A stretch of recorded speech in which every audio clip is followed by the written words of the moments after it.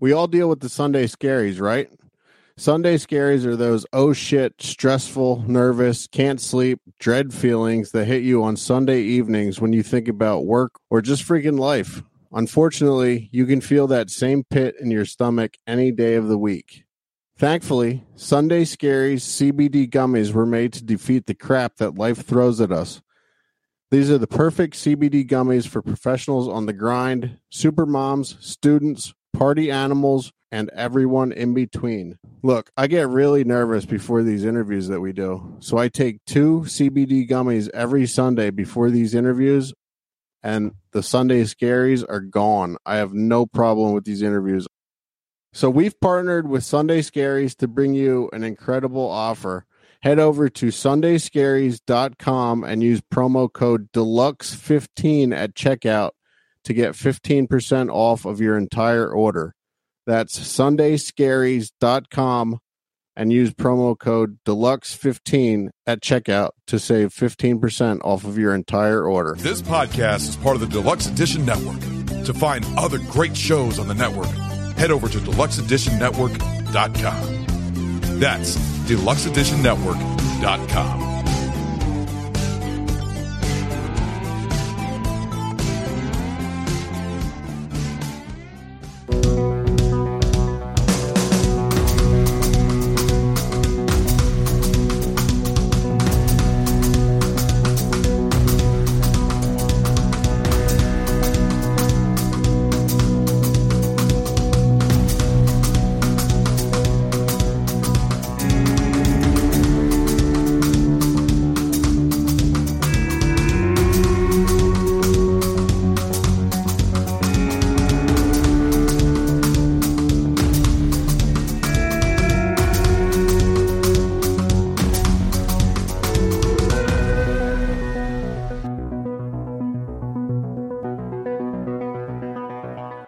My friends, welcome to another episode of Deluxe Edition.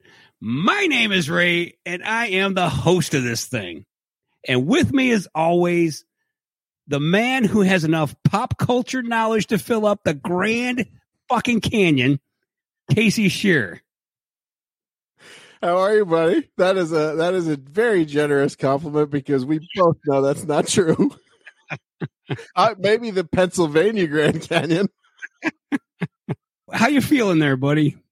I'm feeling really good, man. We did something very different on the show since you have been a part of it. Ray took over the hosting duties for this show. I did. It was weird because I'm so used to just drinking beer and hanging out and listening and contributing like 8-10% of the show. This time I went above and beyond my 10%. You know, my pay grade 10%. So I went way above that on this one. But we did. We talked to our good friend, JD Slajchert, who is back for his second appearance. And it could not have gone better. Yeah, it really couldn't have gone any better for picking you as the host for this episode because, as you'll notice during the episode, I wasn't there for much of it. My internet was in and out, and I just left for a while. And I actually can't wait to hear it myself because I didn't hear most of it. Yeah, I'm assuming Casey was on top of his house, like jiggling antennas and shit, trying to get stuff working. Yeah, almost. But before we can do that, we have to do the housekeeping. You can find all the other episodes, and there's over 100 of them, at deluxeedition.show. So go there. Plenty of stuff to check out.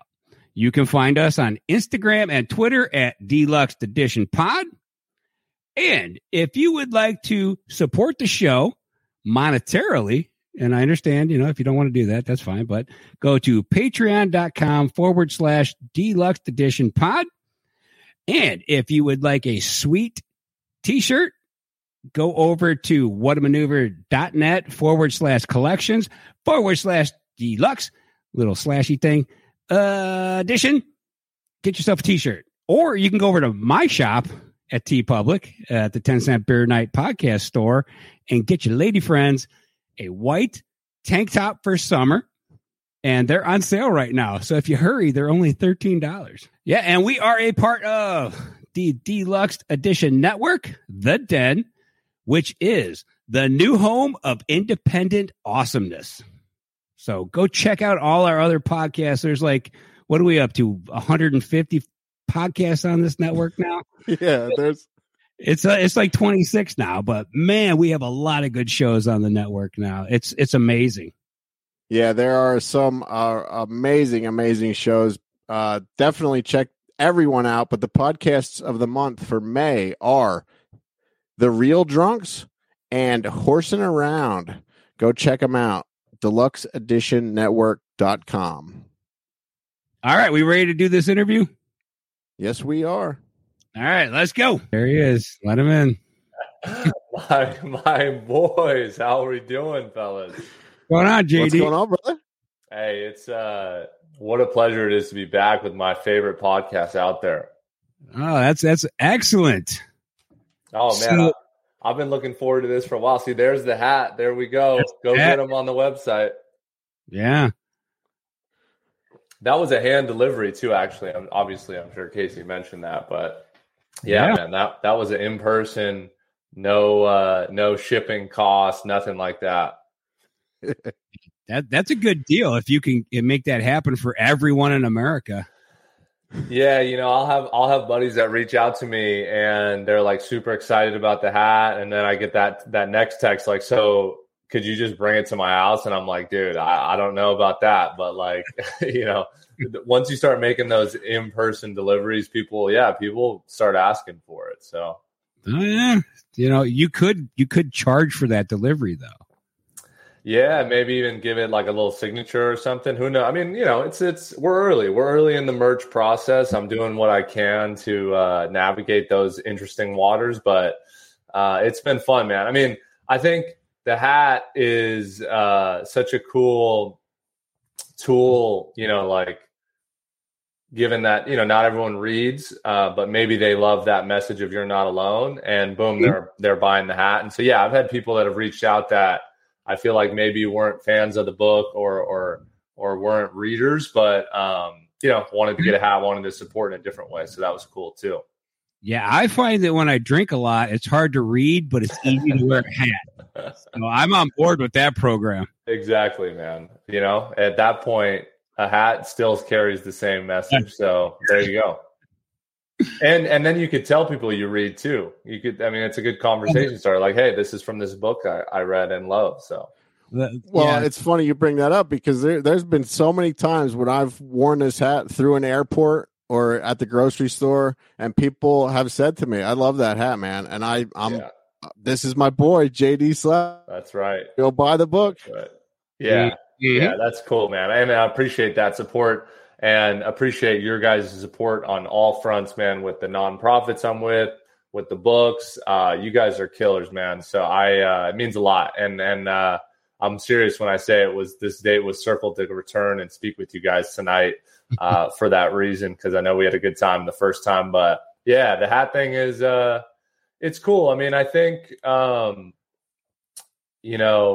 merch stuff is, I don't know. People can get like a little bit frustrated maybe if you're like promoting something so much on your social media or trying to profit off of like every which way you can off a book and do other things. But to be honest, I haven't really had that issue. So many people have been supportive, tell me the same things, like wearing the hat, and then people say, "Oh my God, what? I love that hat. What's it about, or where's it from?" and ask more. So. It's cool, man. It's I think it's great to share that message in a different way. So yeah, I appreciate that. So here's what's happening tonight there, JD. So because you're a returning guest, yep. Casey has decided that now all returning guests have to deal with me as the host. Hey, that's good with me, man. I'm ready to go. So. Because the last time we talked, I said to you, when you come back, we're going to have fun this time. Mm-hmm, mm-hmm. We're not doing the serious thing this time. Too intense, yeah. Yeah, we're going to have fun. So I hope you're ready to have fun. I'm ready. Let's go. All right. So I did some intensive digging into your past. Oh, good. Trying to dig up any kind of dirt that I could find. Yeah. And I was shocked at what I found. Nothing. I found nothing. There is no good dirt on you. Look, I wouldn't say that's totally true. I think everybody's got, people maybe that they've wronged or scorned or whatever. But maybe it's because I'm a little young, maybe I haven't been out in the world long enough to make like a real enemy yet.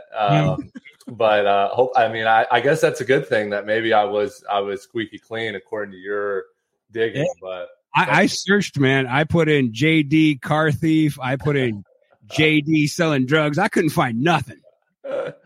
So I'm pretty happy with that, though. I think that's great. I'm pleased to hear that. So Miami Heat. Yeah. Oh my God. You see the lob pass from Gabe Vincent to Jimmy Butler the other night. Did you see that? Of course, I talked to Gabe right after the game, actually. He was super excited. And, it's funny, man. I mean, Gabe we could spend a whole episode just talking about my relationship with Gabe Vincent and his importance in my life. And then obviously the life of Luke's and, everything that we've done. But he is incredible, man. I mean, I'd be the first to tell you, like, I didn't think this was going to happen to him, like making it to the NBA, being a starter in the NBA, and then being the starter in the NBA on a playoff team. Yeah. But here he is just continuing to like blow up like expectations out of the water. And I've spoken to, other people that are close with him over the last like couple weeks. And the one thing I just say now, man, is like, I'm never going to doubt him ever again. Like he had 20 points tonight against the Knicks and everyone was like, wow, that's amazing. I was at a Luke Strong charity event this afternoon. They're like, wow, that's amazing. He did so great. And I was like, it's Gabe, man. Of course he did that. Like, what's he going to have 40 next game? Like I'm not doubting him ever again. I made that mistake already.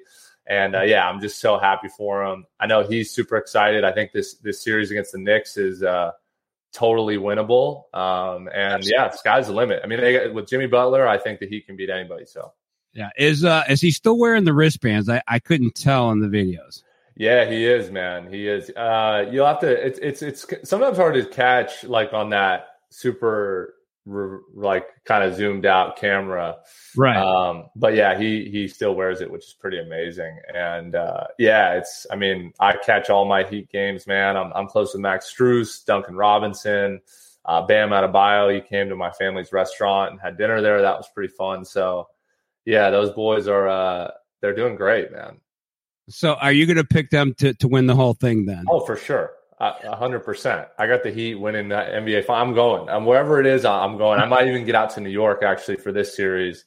So we'll see. That's to be determined. But yeah, I've been talking to actually some Santa Barbara alumni that are like, man, we got to get out there. So yeah, every time Gabe has a great game, I get like 45 texts from like all these people that I've played with. And yeah, it's pretty funny, but.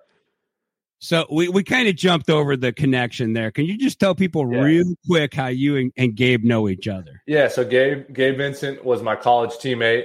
We both played at UC Santa Barbara, where I played college basketball at. And, we were best friends and lived together. And, we're like basically roommates all of college.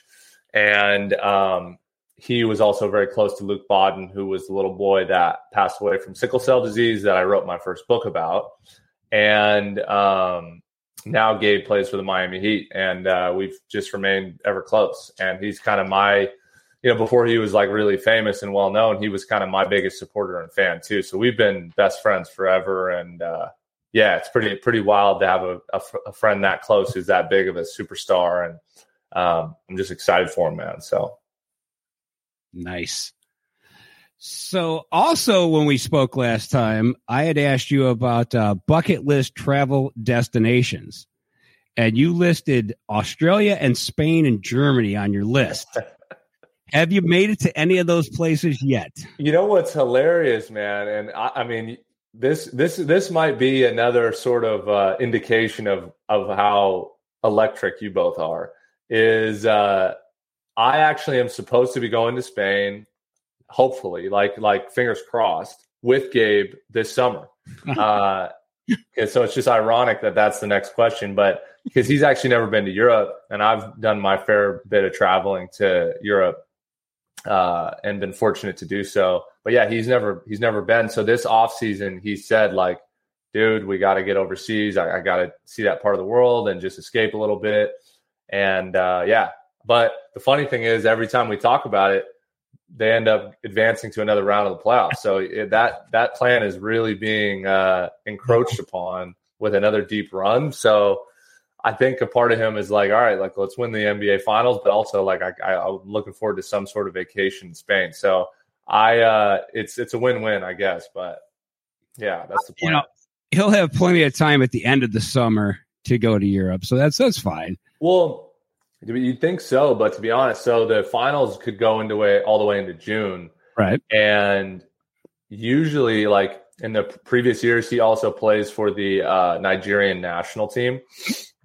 And they would, like, the minute his season ends, he'd go and do some event with them and have like, exhibition game, or he went and played in the Olympics in, I think it was Tokyo. I feel like it was a couple of years ago with them. And so, yeah, he's tough to pin down. So yeah, his off seasons are usually short. But anyway, yeah, that's the plan. Does he hold dual citizenship then? Yeah, he does. You have to play for the Olympic. No, that's team. what I thought, because Yeah. I was pretty sure he was born in California. So his dad is Nigerian, and he Gabe, I want to say during like his junior year of college, was going back to Nigeria to work on getting citizenship and doing all of that. I'm not exactly sure like the full details of like how that all happened, but I know they like the Nigerian national team he played for. They have like 8 or 9 different American Nigerian dual citizenship players. Like, Chimezi Metu, I know, is a guy who plays for the Kings. He's also on the team. Josh Okogie. There's like a lot of NBA guys that are on that Nigerian team. So it's kind of interesting. But yeah, Gabe was born in California. Yeah, that's what I thought. I just think that's kind of weird that he sneaks off and plays for another country when he feels like it. A lot of guys do it. I think it's pretty popular. Like, I think exactly the requirement is not as like it's looser than you'd think. But I think that's kind of like that for all sports, like World Cup for soccer. I know that's like a controversial thing. But yeah, I mean, these countries, they do what they can to get like Mike Brown was the coach, and he's the coach of the Sacramento Kings now, and he coaches the Nigerian team. So yeah, it's kind of interesting how there's a lot of like American influence on all sports. But so growing up, what was the NBA team that you rooted for? That's good. That's a great question. I'm from LA, so you'd think I'd be like some big Laker fan, but I actually really didn't like the Lakers. They just kind of rubbed me the wrong way, man. Like I don't know. I just didn't like them. And so I was a Celtic fan, and I was a huge Larry Bird fan. Oh, yeah. I love Paul Pierce. I love Kevin Garnett. So those series when I was like in the early 2000s when they were playing the Lakers were pretty hectic in my household. Like, my dad was not happy with me. But yeah, I was going hard for the Celtics. So that was my squad. You can't tell anybody because I'm from Cleveland, but I also like the Celtics. Oh, really? Yeah, that's kind of a bad thing to say, but yeah, I'm a big Larry Bird. Yeah, man. Yeah, it's not. You can't say that out loud here. It's almost you can't even wear green here. It's bad. Well, Cleveland, you guys have had some humble beginnings as a sports city, but like when LeBron brought that title home, I don't know, was that 2018 or something, or maybe 2016? 2016, I believe. Yeah, that was pretty amazing, man. That was one of the coolest things in sports for him to come back to Cleveland and win it. Yeah, and being down 3-1, and the whole thing was just insane. Yeah. I mean, I'm not the biggest LeBron fan either, but when he did that, it was kind of like one of those moments in sports where like you have to just appreciate greatness, right? Like you can't say that wasn't insane. Well, by the other side of the coin there, how do you feel about Kyrie? Do you actually think he's crazy? You know, I've got some people close to me in my life, and it's funny we're talking about hoops because I never get the chance to do this because obviously when I come on podcasts, it's so much about my books and my speaking. I told you, you're not allowed to talk about them. But I have such deep ties within the sports community that most people don't even know about because it's just, you know, from my background. And so anyway, I actually have people that know Kyrie personally, and I've heard mixed things. Like I've actually heard some people tell me like, hey, he's actually super kind, you know, really like remembers your name, you know, goes up and introduces himself. Like, so my little brother's played in some pickup games with him last summer, and they were telling me stories that, you know, they weren't sure how it was going to go, and he couldn't have been nicer. Like first one in the gym, shook each of their hands, introduced himself. Hey, I'm Kyrie. Nice to meet you. What's your name? And then as he left, thanked them for playing with him by name. And just couldn't have been more pleasant. But then I've also heard things that he is just a bit short fused, I guess is like probably the appropriate way to put it. Like, you know, he just kind of loses his temper and gets, I don't know, kind of hot headed. But it's honestly, when I hear about things like what happened with him and the issues surrounding him, it's kind of like the Ja Morant thing where I just sort of feel bad for the guy knowing like he just doesn't have good people maybe around him. Like maybe he's getting bad advice or just getting pulled in a million different directions and doesn't know which way is up. And I mean, you're that young and that wealthy and that famous, like it's pretty intense. And to kind of segue that into Gabe, like I like to think that's kind of some of my role with him is like, hey, you know, we shouldn't do this, or like we should go home, like it's too late. And Gabe's been pretty straight and narrow, and I think that's why he's so successful is because he's got good people around him. Because I think when you are that in that type of world, you have to be very careful. But Kyrie, I've never met him personally, but I do feel like maybe he's a bit misunderstood, and hopefully he can get some better people in his life. But I was going to say, like the whole flat Earth thing. Do you think he's just messing with people with that stuff?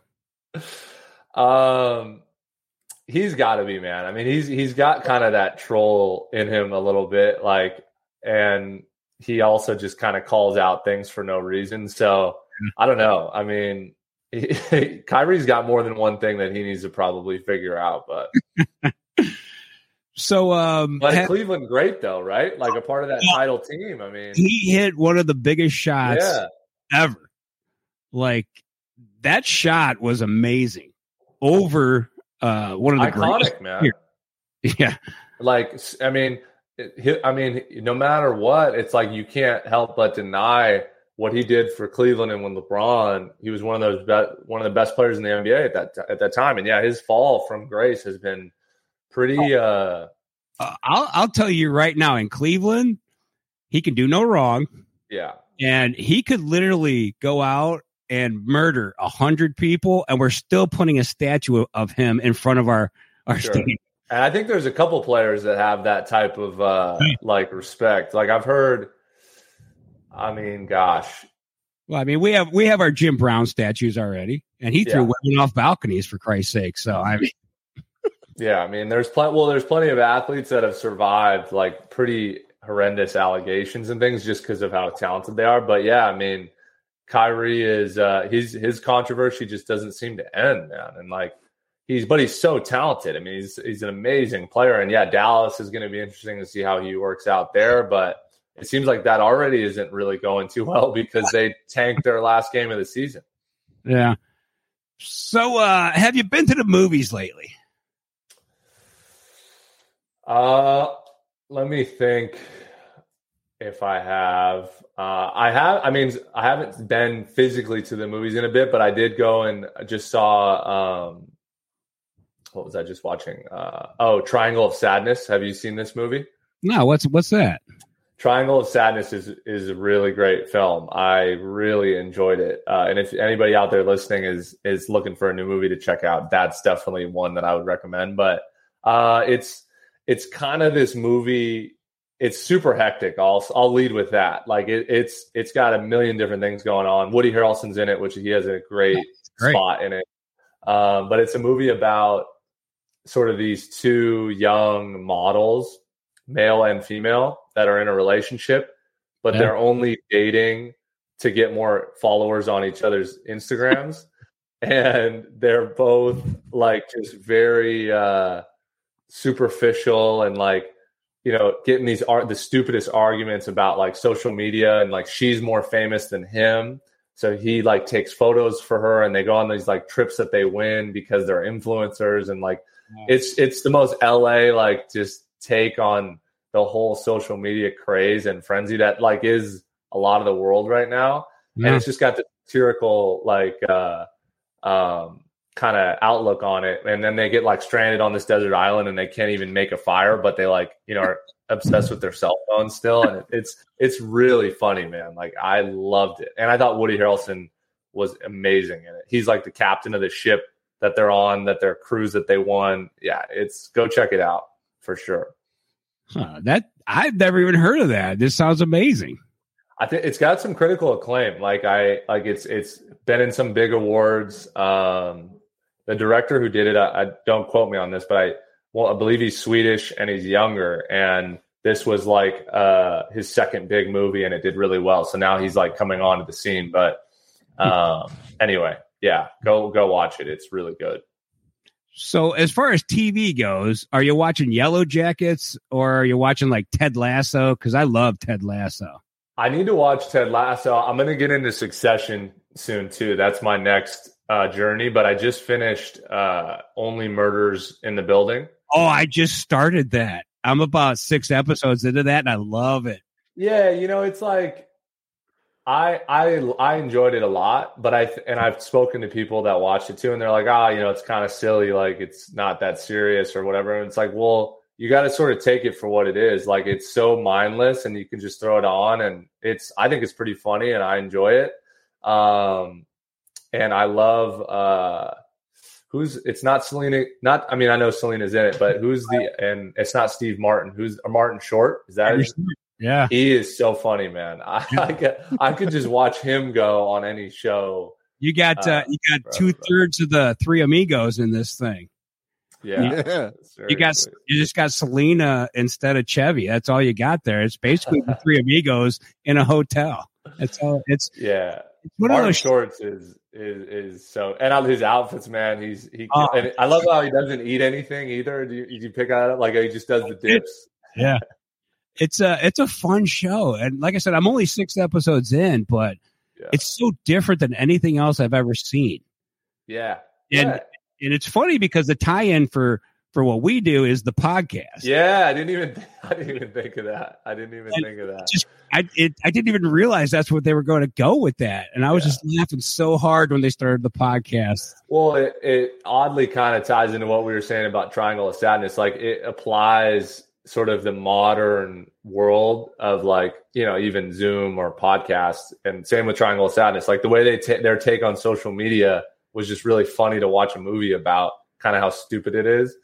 And I think the Only Murders in the Building does the same thing with the podcast. Like I love how they all sit down, and like Tina Fey has her podcast. It's like the competition, and season 2 is good too. I just finished that, but I did enjoy when they thought Sting was the murderer for a minute, because I can totally see that. Hey, have you watched this show yet, Casey? Yeah, I've seen it. I watched the first season. Yeah. Oh, okay. Yeah, I'm a big fan of Martin Short. If you go back, I'm not sure if you've ever seen this or heard of it, JD, but there was a show that he did back in the day called Jiminy Glick. Have you ever heard of that? To be honest, I actually haven't even really heard of him. I mean, I've heard the name and I know kind of him, but this is like the first show I've watched with him front and center. And I love man. Oh, so he's got a rabbit hole to go down then. Yeah. You remember Jiminy Glick, right? Oh, yeah. Jiminy So Quick. he would dress in this fat suit, right? And he would do an interview show like this, and he would have like two chairs, and his chair was a lot, like, it was really small, and he was in this big fat suit, and he would like get up in this chair like this, and tell me like your darkest secrets. Like, he had this very weird voice that he did for it. It's really, really funny. He kind of has the voice going in this show. Like he kind of has like you can tell his range, and I don't know. Yeah, you can see why he's so talented and how he can go anywhere. And like some of his little one-liners are terrific. But yeah, I like the dips thing, man. I just, for whatever reason, thought that's so funny. It's so well written.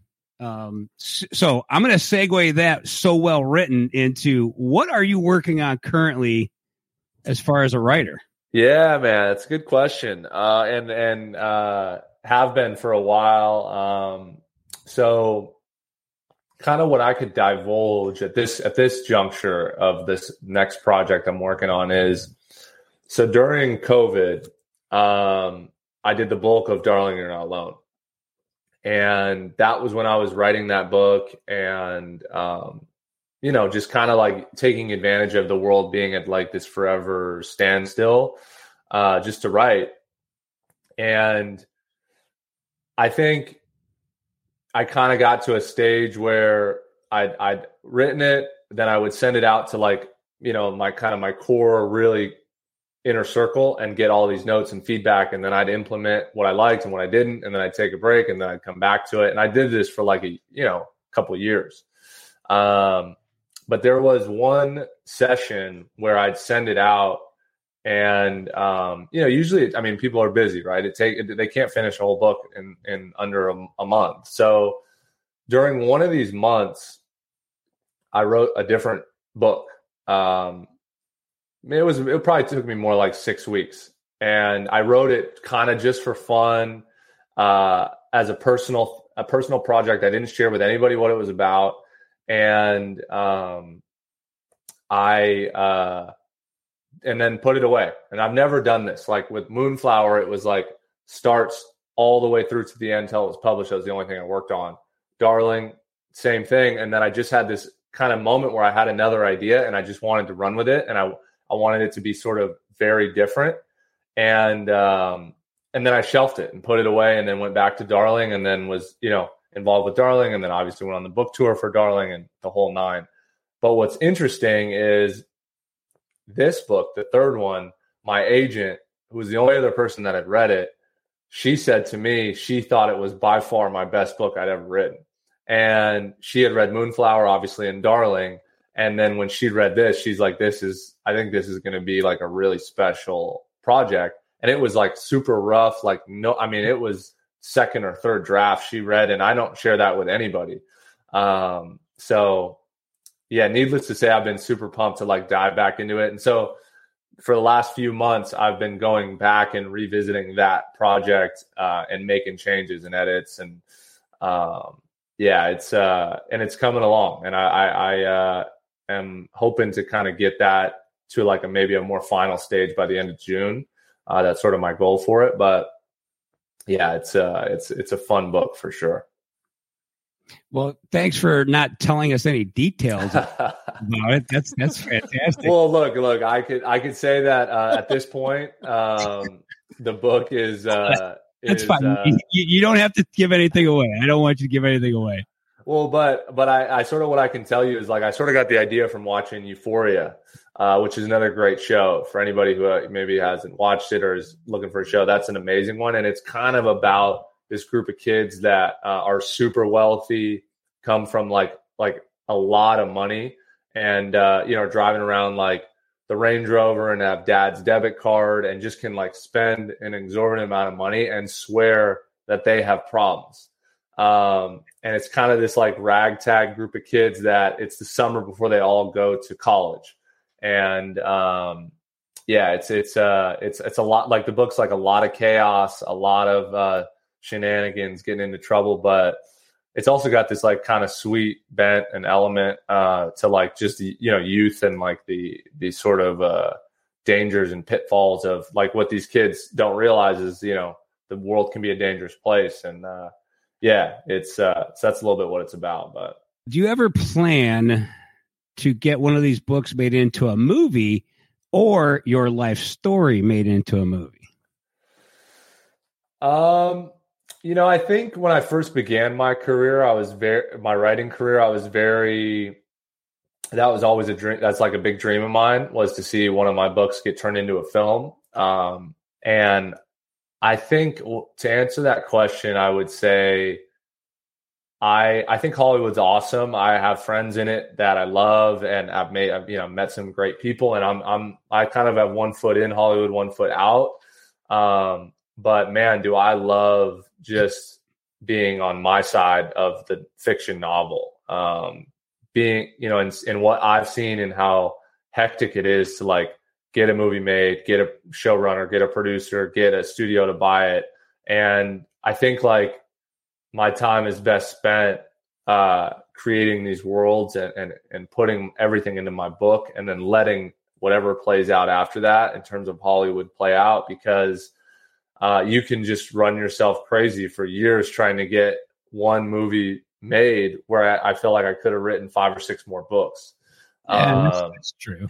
So I think when it's all said and done, it will happen, but it's not something I'm forcing maybe as much as I did earlier in my career. I'm kind of letting that come to me. Because I had a lot of interest in my first novel being turned into a film, and still do. And it's, I'm taking meetings for that and still pursuing that. But I'm not exactly waiting around to get started on the next book or the next project, because I know how long these things can take. So I guess that is kind of my thought. Now, okay, you can pick, if they're going to do a movie about you, I'm going to let you pick any actor you want to play you. We'll turn him into a redhead. Who is the actor that you would like to play you? Oh my gosh, man. Martin Short. No, God. I guess it'd be kind of, it'd have to play me at this age, right? I don't know. Yeah, we're gonna have a young you, but an adult you. Is our main character. Right. Because he's the narrator. Obviously, you would have to do the voice for that part. But what's the guy from Twilight? What's his name? Oh, the Twilight guy. Pattinson. Robert Pattinson. Yeah. Let's go with that.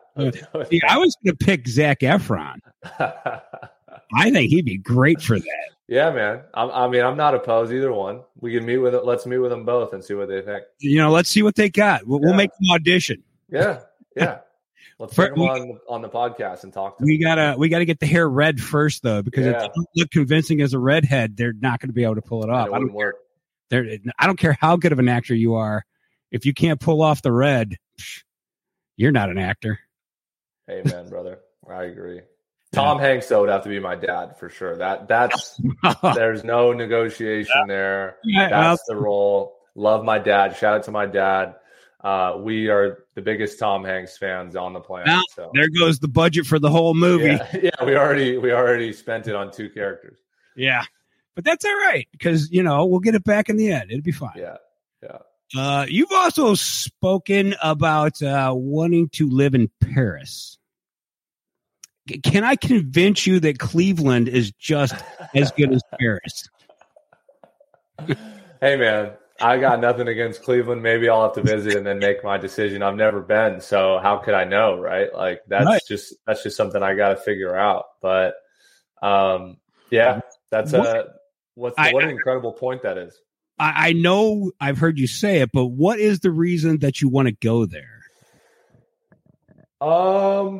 A lot of reasons, man. I could talk about Paris for endlessly. Hemingway stuff is a big part. So I think the obvious one is Hemingway. I'm an incredible Hemingway fanatic. I think he's so gifted, and he sort of unlocked like a real magic of that city. But I think just furthermore, like the type of stock people in Europe I would just say in general, but I would say specific to Paris, put in the arts and in conversation, in dialogue with each other. I've just really enjoyed it. Like the whole cafe society thing I think it's really real. Every time I've been to Europe, I'm just like so energized and filled with like creative light that I'm always trying to get back. And I think there's just a real beauty in like their way of life and how they live and how they carry themselves and what they believe in. And I think, but I will say though, aside from all that, which I think is sounds pretty and is poetic, I still love the US a ton. Like I love the grinder, working hard, anything is possible, achieving your dreams, land of opportunity that I think the US is and still completely is. And like there's so much good going on here. So I don't think like a Paris move or even a Europe move in general is like a long-term thing. I think it's something I would want to do for like a year or two or summer or whatever. But I think I would miss the grind of like what Americans bring to the table in terms of like so much opportunity, so much diversity, all my family, my friends, like I would miss that. And I think, I don't know, I alternate back and forth. So, but so you've seen the Eiffel Tower, obviously. Yeah. I've only been to Paris once. I think it was 2018, but yeah, just one time. So is it as impressive as the landmarks in America, like the Grand Canyon or St. Louis Arch? I think to answer your question, I would say they are the same in terms of like beauty and allure. But what's different is like your most random basic building in Paris. That's like also a work of art. Where occasionally here it's a bit more like cookie cutter. Just because their preservation of like their historical landmarks, like everything is a landmark in Paris. But once again, like we've only been a country for a couple hundred years. Yeah, exactly. That's those buildings you're looking at could be 600 years old. But see, like that's the thing is like cool to look at, but then you have to walk inside and take a shower in that building, and like I'm the whole time in Paris, I'm ducking like this. I was going to say, everything over there was built for dudes my height, like 4 foot tall. So you go over there at like 8 foot tall, you got to duck to just do anything. Yeah, no, you probably have to duck like to walk under like street lights and stuff. I wouldn't say it's that bad, but definitely like the shower and like the mirrors in the bathroom. Like I'm like washing my hands like this, it's like that. And that gets old quick, man. Like after a week of like hanging your head like this, your neck hurts. So again, these are things like they again, that's what, that's what I meant by like sounds great, has a pretty allure, but like, it's not as practical.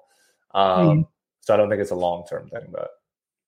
So on your last book tour, you went around and talked to, you did the speaking circuit, so to speak. How did that work out for you? It was awesome, man. I love doing stuff like that. I think what is the coolest part of getting the chance to go and talk to, hundreds and thousands of people and be on shows and TV and podcasts is just like the every day is different. You wake up and it's a new type of show, a new opportunity. People ask you different questions. People have different interests in what you've done. And it was a really incredible thing to see. But I think what was cool too is like I got to go to places that, like when we first met, right? Like I'd never met you guys. I'm coming right onto your show and here we go. But then I also had places where I had been for years. Like I TV networks that covered me when I was even in high school that I was returning to with this book. And to see like the kind of, I guess tenure or longevity that I had and what it's built into now, and just how that's going to sort of be like a forever place I'll go is pretty cool. And then, you know, things like this, like getting to come back and speak with you guys. It's like, yeah, I can't wait to come back with my next book or my next project or whatever it may be, because we've now been getting to know each other for this time. And the relationships you build, I guess is what I'm trying to say, is like, that's been really awesome and something I'm still feeling like to this day. And it's really special, man, for sure. Yeah, I feel the same way about everybody we talk to. Right. Like, we want everyone to come back and talk to us again, because you start to, you know, you develop those relationships, and it's like you root for them. Like, I totally get excited when, like, you're like, oh, new book, working on it, and I'm like, yeah, let's get this done. Yeah. I want you to write a book every 3 weeks. Oh my God, man, me too. I wish. If it was that easy, we'd all do it. So. Yeah. Well, the ideas, man, they come. I mean, I kind of always, like, someone was asking me recently, like, where do you get your ideas from? And I actually kind of always get them while I'm working on something else. Like, I'll be sort of like really engrossed in something I'm writing, and then boom, like some other idea will strike me. And I have a book where I actually just write book ideas down in. And the more books I write, the more that book fills up with, like, so now I have just too many. Like, I've got all these books I'm afraid I'm never going to be able to write. But but you're young. You got a long way to go yet. Yeah, for sure. But I'm afraid of I guess what I'm trying to say is, like, I'm afraid of how, when I wrote my first book, I had like an idea for one more, but then when I wrote my second, then I had like 8, and then 3, it's like 16, 17. And now I'm like, dude, you know, I can't possibly keep up with that. I don't know. Stephen King, he writes prolific. He does, man. So I think you just got to figure out the system. I just read his On Writing, maybe like a month ago, 2 months ago, and it was brilliant, man. I mean, he is like, it's amazing what he's accomplished in his life as a writer, and also what he's done in terms of, like, you know, blazing the trail, man. Like he's so out of bounds, eccentric, creative, and he pushes the bar, and like he's we're all better for it. Like he's I think in this world of kind of like hyper censorship with books and storytelling, he's continued to just say, you know what, I'm doing it my way, and like it or not, and he's respected for it. And we need pioneers like that, because people are ready to take everything away from you for one little slip up. And like Stephen King's books are banned in a lot of places now, and he's like, I don't care. Like, I think he had a tweet recently. It was epic, man. He tweeted,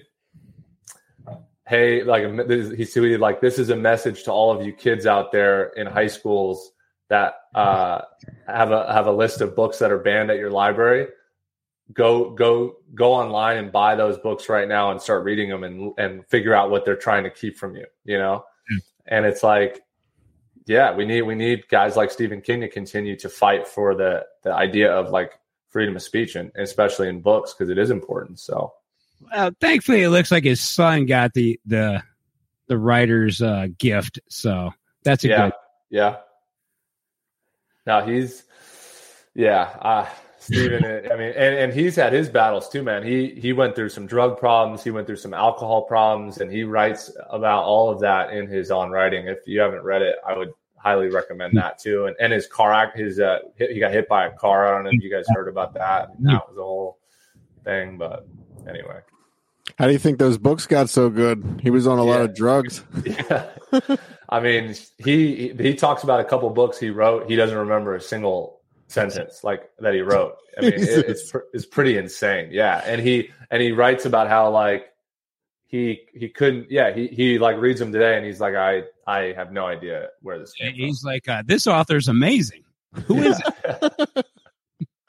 Man, I wish I would have picked up a freaking pencil when I was fucked up on drugs. Jesus. Yeah, but you just have Hunter Thompson stuff where it's like, it's Fear and Loathing, when you get to that chapter and it just says everything unintelligible and it just goes to the next chapter. That'd be your whole book.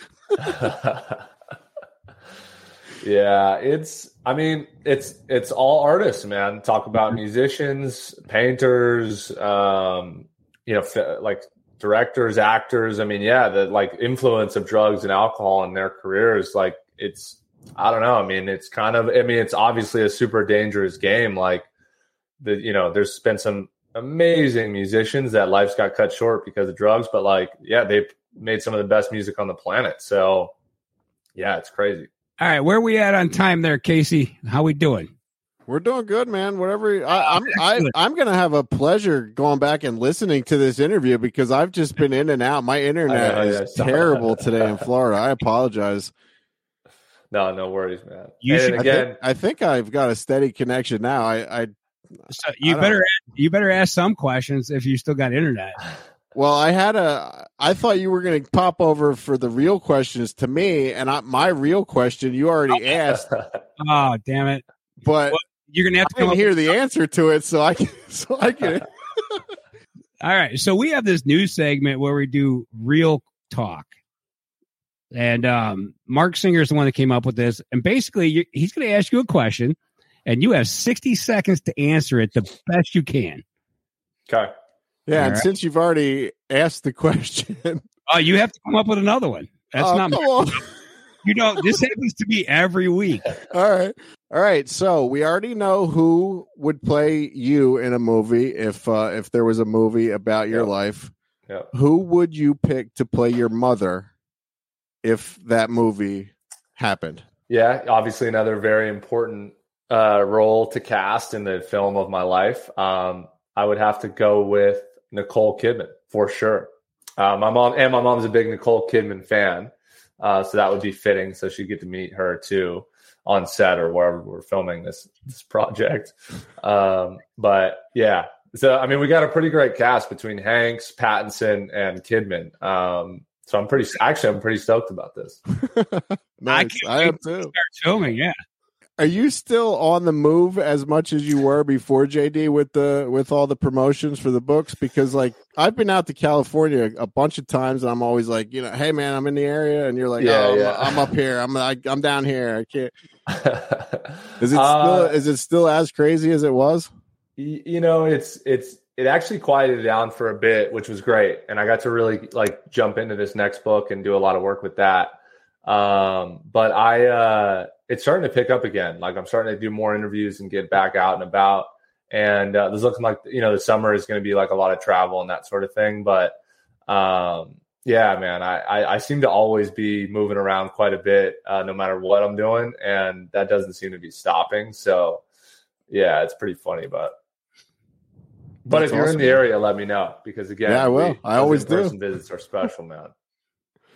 Yeah, man. Yeah, that was a cool little coffee shop that we went to. Your other boy, Nico, right? He played for Nietzsche. Yeah, he plays for another. You guys were talking basketball earlier. That was all like I'm kind of glad my internet wasn't working because I have no idea what you guys were talking about. But he also is a player, right? He played in another country somewhere, right? Yeah, he played at San Diego State and then played professionally, I believe, in Spain. But he's been, an incredible influence on me and my career. And he's got some big stuff coming soon as well. And I've been kind of advising him a little bit. And I'm really glad you guys got to meet too because he's just becoming more and more important in in everything that I'm doing. And you got to have good people around you for sure, man, because it gets busy and there's a lot of different places to go and people to meet with. And also just kind of like the business side of what I do. He's been really helpful in terms of like advising, social media stuff, meetings with, potential investors for projects and, just kind of giving that business ear to my kind of creative side, I guess.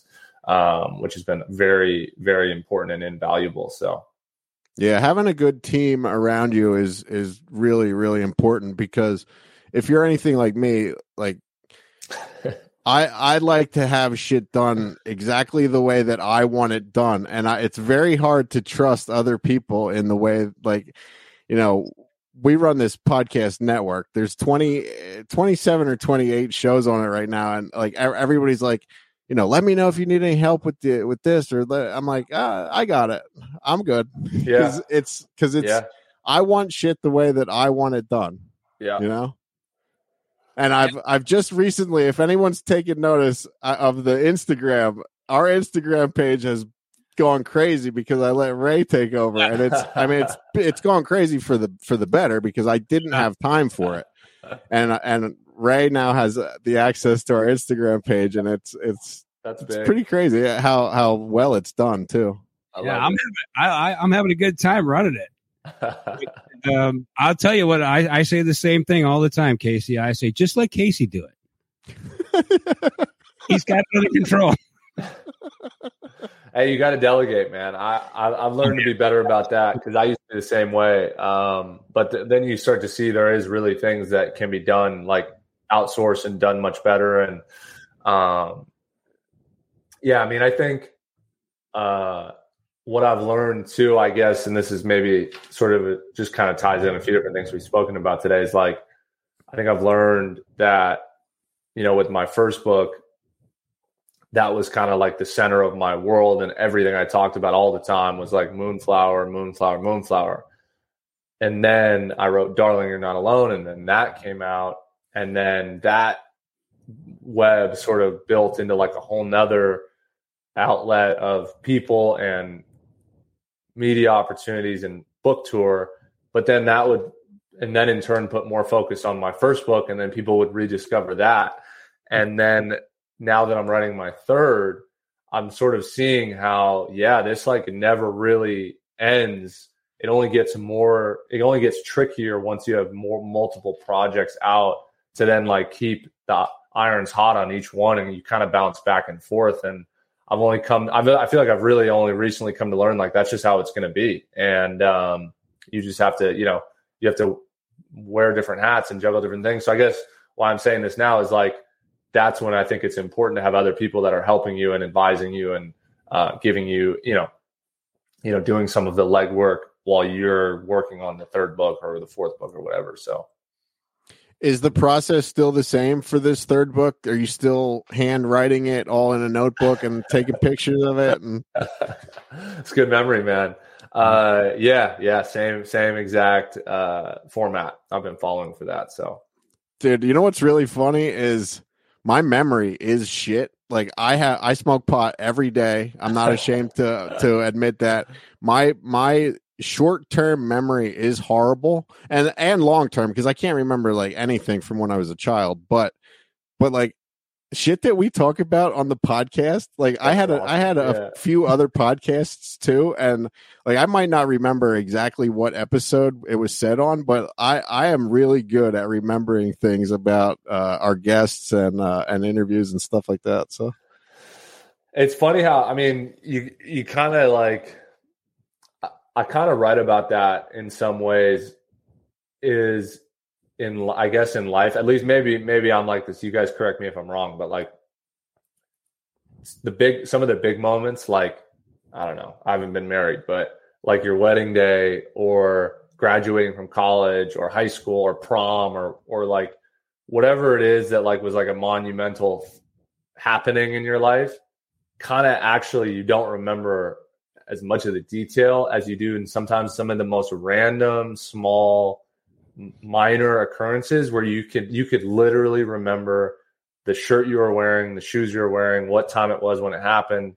And I'm super fascinated by that. I think it's like, I mean, I don't know if it's like a spiritual thing or it's just kind of like this human nature interacting with the world thing, but like I always try to bottle that in the books I write with like the sequences of that end up shaping the people we are.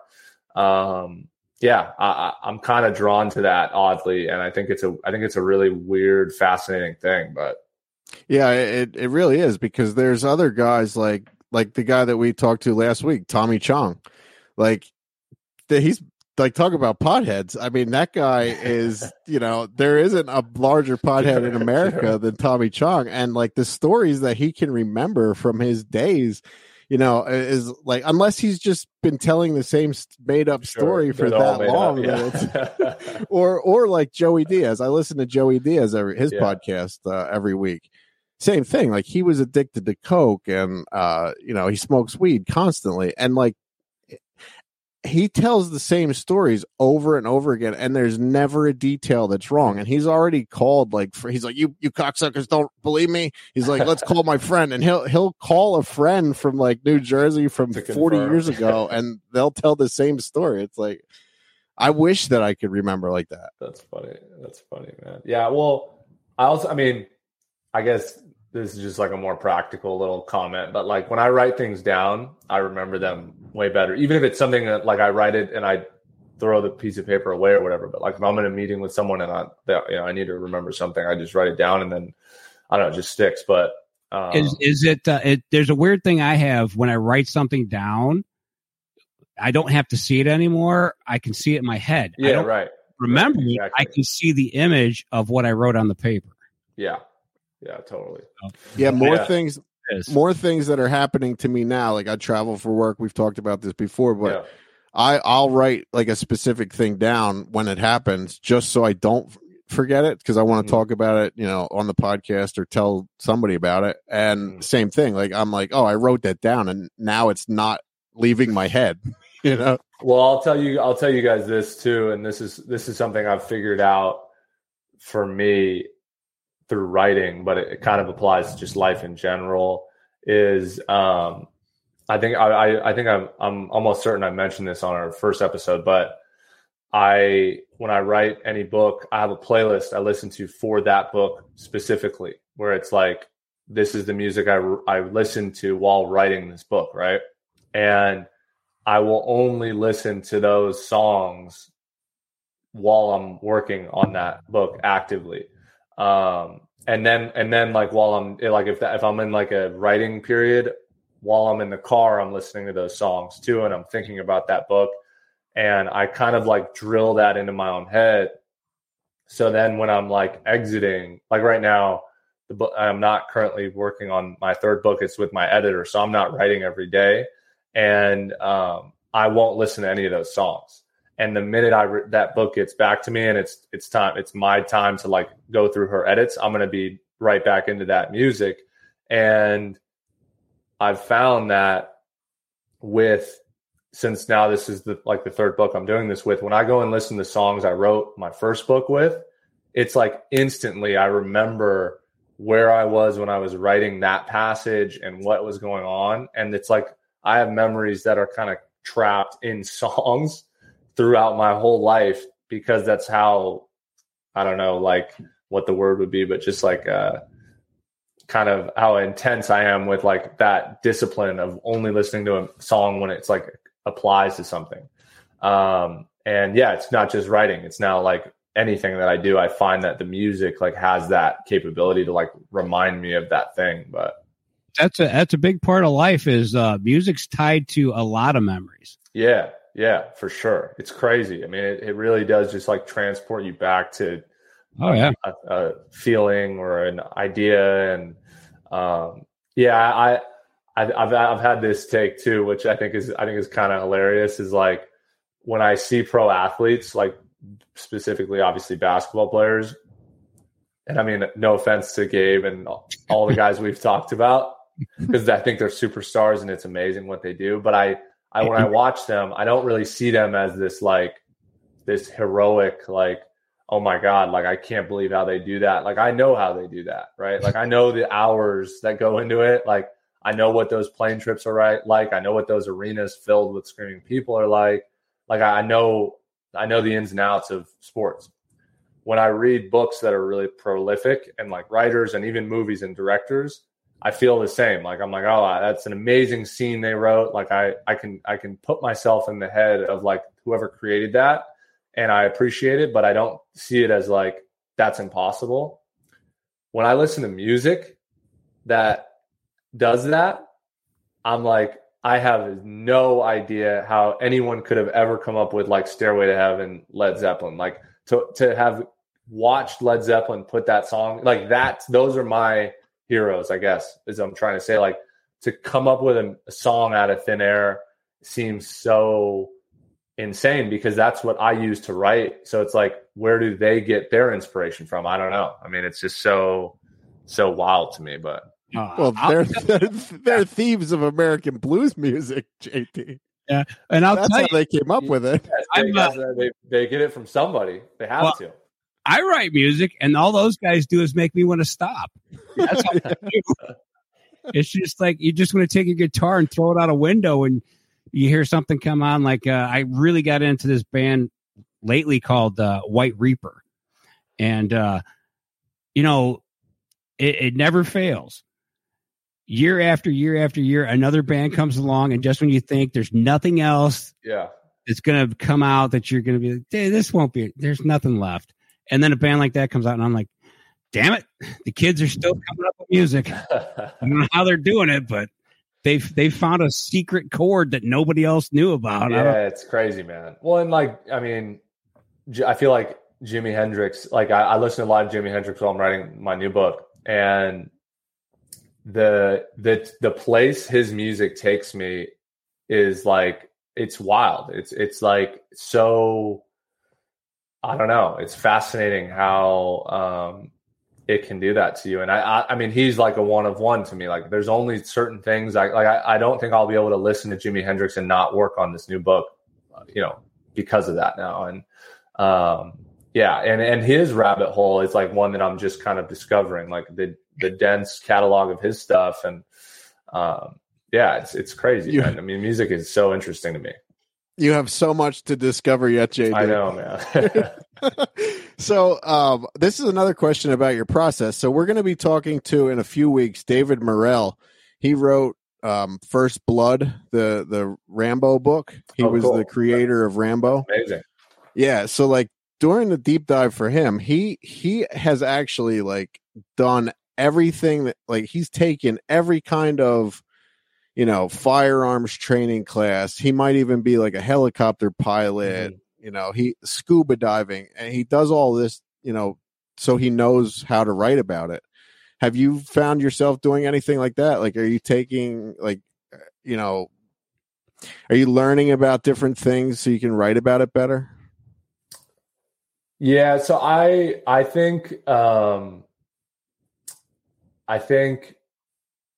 how I've approached that in my writing has been like more in terms of, and that's a great question. It's actually one that I've thought about. Like, so I guess I'll backtrack before I kind of answer it. I had an idea for a book that was about blind people that were interacting with each other.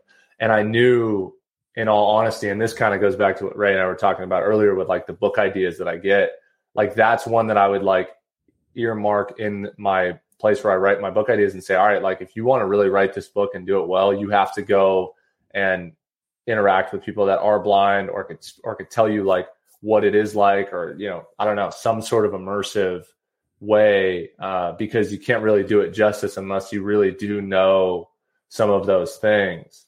But like the idea for this third book, which is kind of about this like group of really affluent kids who come from like all this money and all this opportunity, yet think they got real problems. Like I really lived around a lot of these kids like this growing up, and being from like the suburbs of Los Angeles, like you see these types of things go on. And, but that being said, like I also felt like I've gotten ideas for characters, and there's a very important character in this new book that isn't like any of the people I've ever met in my life. It's more just kind of like fictional characters I've encountered in books and stories, and she feels so real to me, and I have such a voice for her, yet I've never really met anyone like her. So I guess I've kind of got a little bit of both, where like I do write from things I've experienced and like lived, but also sometimes like the right mix comes in where it's like something that just comes out of thin air, but it's from a movie or a TV show I've watched. And I do think though, like books about war and that sort of atrocity. Like I just read also All Is Quiet on the Western Front, which was also an amazing movie that just came out, and the remake of that. And I know that writer, Eric Maria Remarque, I believe is his name. He was actually in World War One. And I think those books, to like be able to write a real war book, you have to have like really seen it and experienced it. I think that's one that like I've often thought is like you have to have been on the front lines and seen that to be able to write about it. But yeah, that's the super fascinating point for sure. But I guess, and I would say kind of a final note on that is like I do find myself wanting to experience some different things so I can write about them for sure. And people definitely have told me that I do that. Like maybe I don't even realize it or not, but yeah. Let's get you in a race car and get you write a book about that. Well, I don't know. I met JD. I don't know if he could fit in a race car, man. He's a tall boy. He'd have kind of actively seek out people that are like really unique characters. And like one of my buddies always tells me that. He's like, dude, I don't know if you love that person. You just think they're really funny or they're really fascinating. And I'm like, no, that's like, I think they're really funny. And he's like, I don't know, dude. But yeah, that's funny. Yeah, I tell my girlfriend about people all the time, fascinating, who I think are fascinating people. Yeah. And she's like, okay, whatever. Yeah. No, it's funny, man. What else you got, Ray? I think that's all I got for this one. Right. So I think I'm gonna have to ask JD to tell us where we can find him and what the hell's going on. Yeah. Oh, you mean like on social media? Yeah. Give us your social media stuff. Yeah. Well, hey, I'm JD_Slajchert on Instagram and Twitter. And there it is. Book number 2, Darling, You're Not Alone, available now on Amazon, Barnes & Noble, wherever books are sold. You can go ahead and find that. Also, my first book, Moonflower. And then you can find me on my website at jdwritesbooks.com, where you can also get that cool hat. And there's the hat. There we go. And find me on Twitter, Instagram, any social media, my website. And reach out. Find a way to interact. Always looking to communicate with anybody who has read my books and take something from them. I think that's super special. And more books to come out and more to be had. I also have a short story called Joining the Choir Invisible. That's also available on Barnes & Noble and Amazon. So maybe if you like shorter stuff, that could be for you too. So nice. All right, my friend, we super appreciate you coming on with us for the second time. Look forward to the third time. Yeah, already, man. And look, I mean it when I say you guys are some of my favorites. I appreciate you guys having me on, man. The support does not go unnoticed. And I'm going to be coming back, no doubt. Thank you, brother. We appreciate it, man. All right. I'll see you in California. Yeah, let me know, man. You know where to find me. All right, buddy. Thank you, man.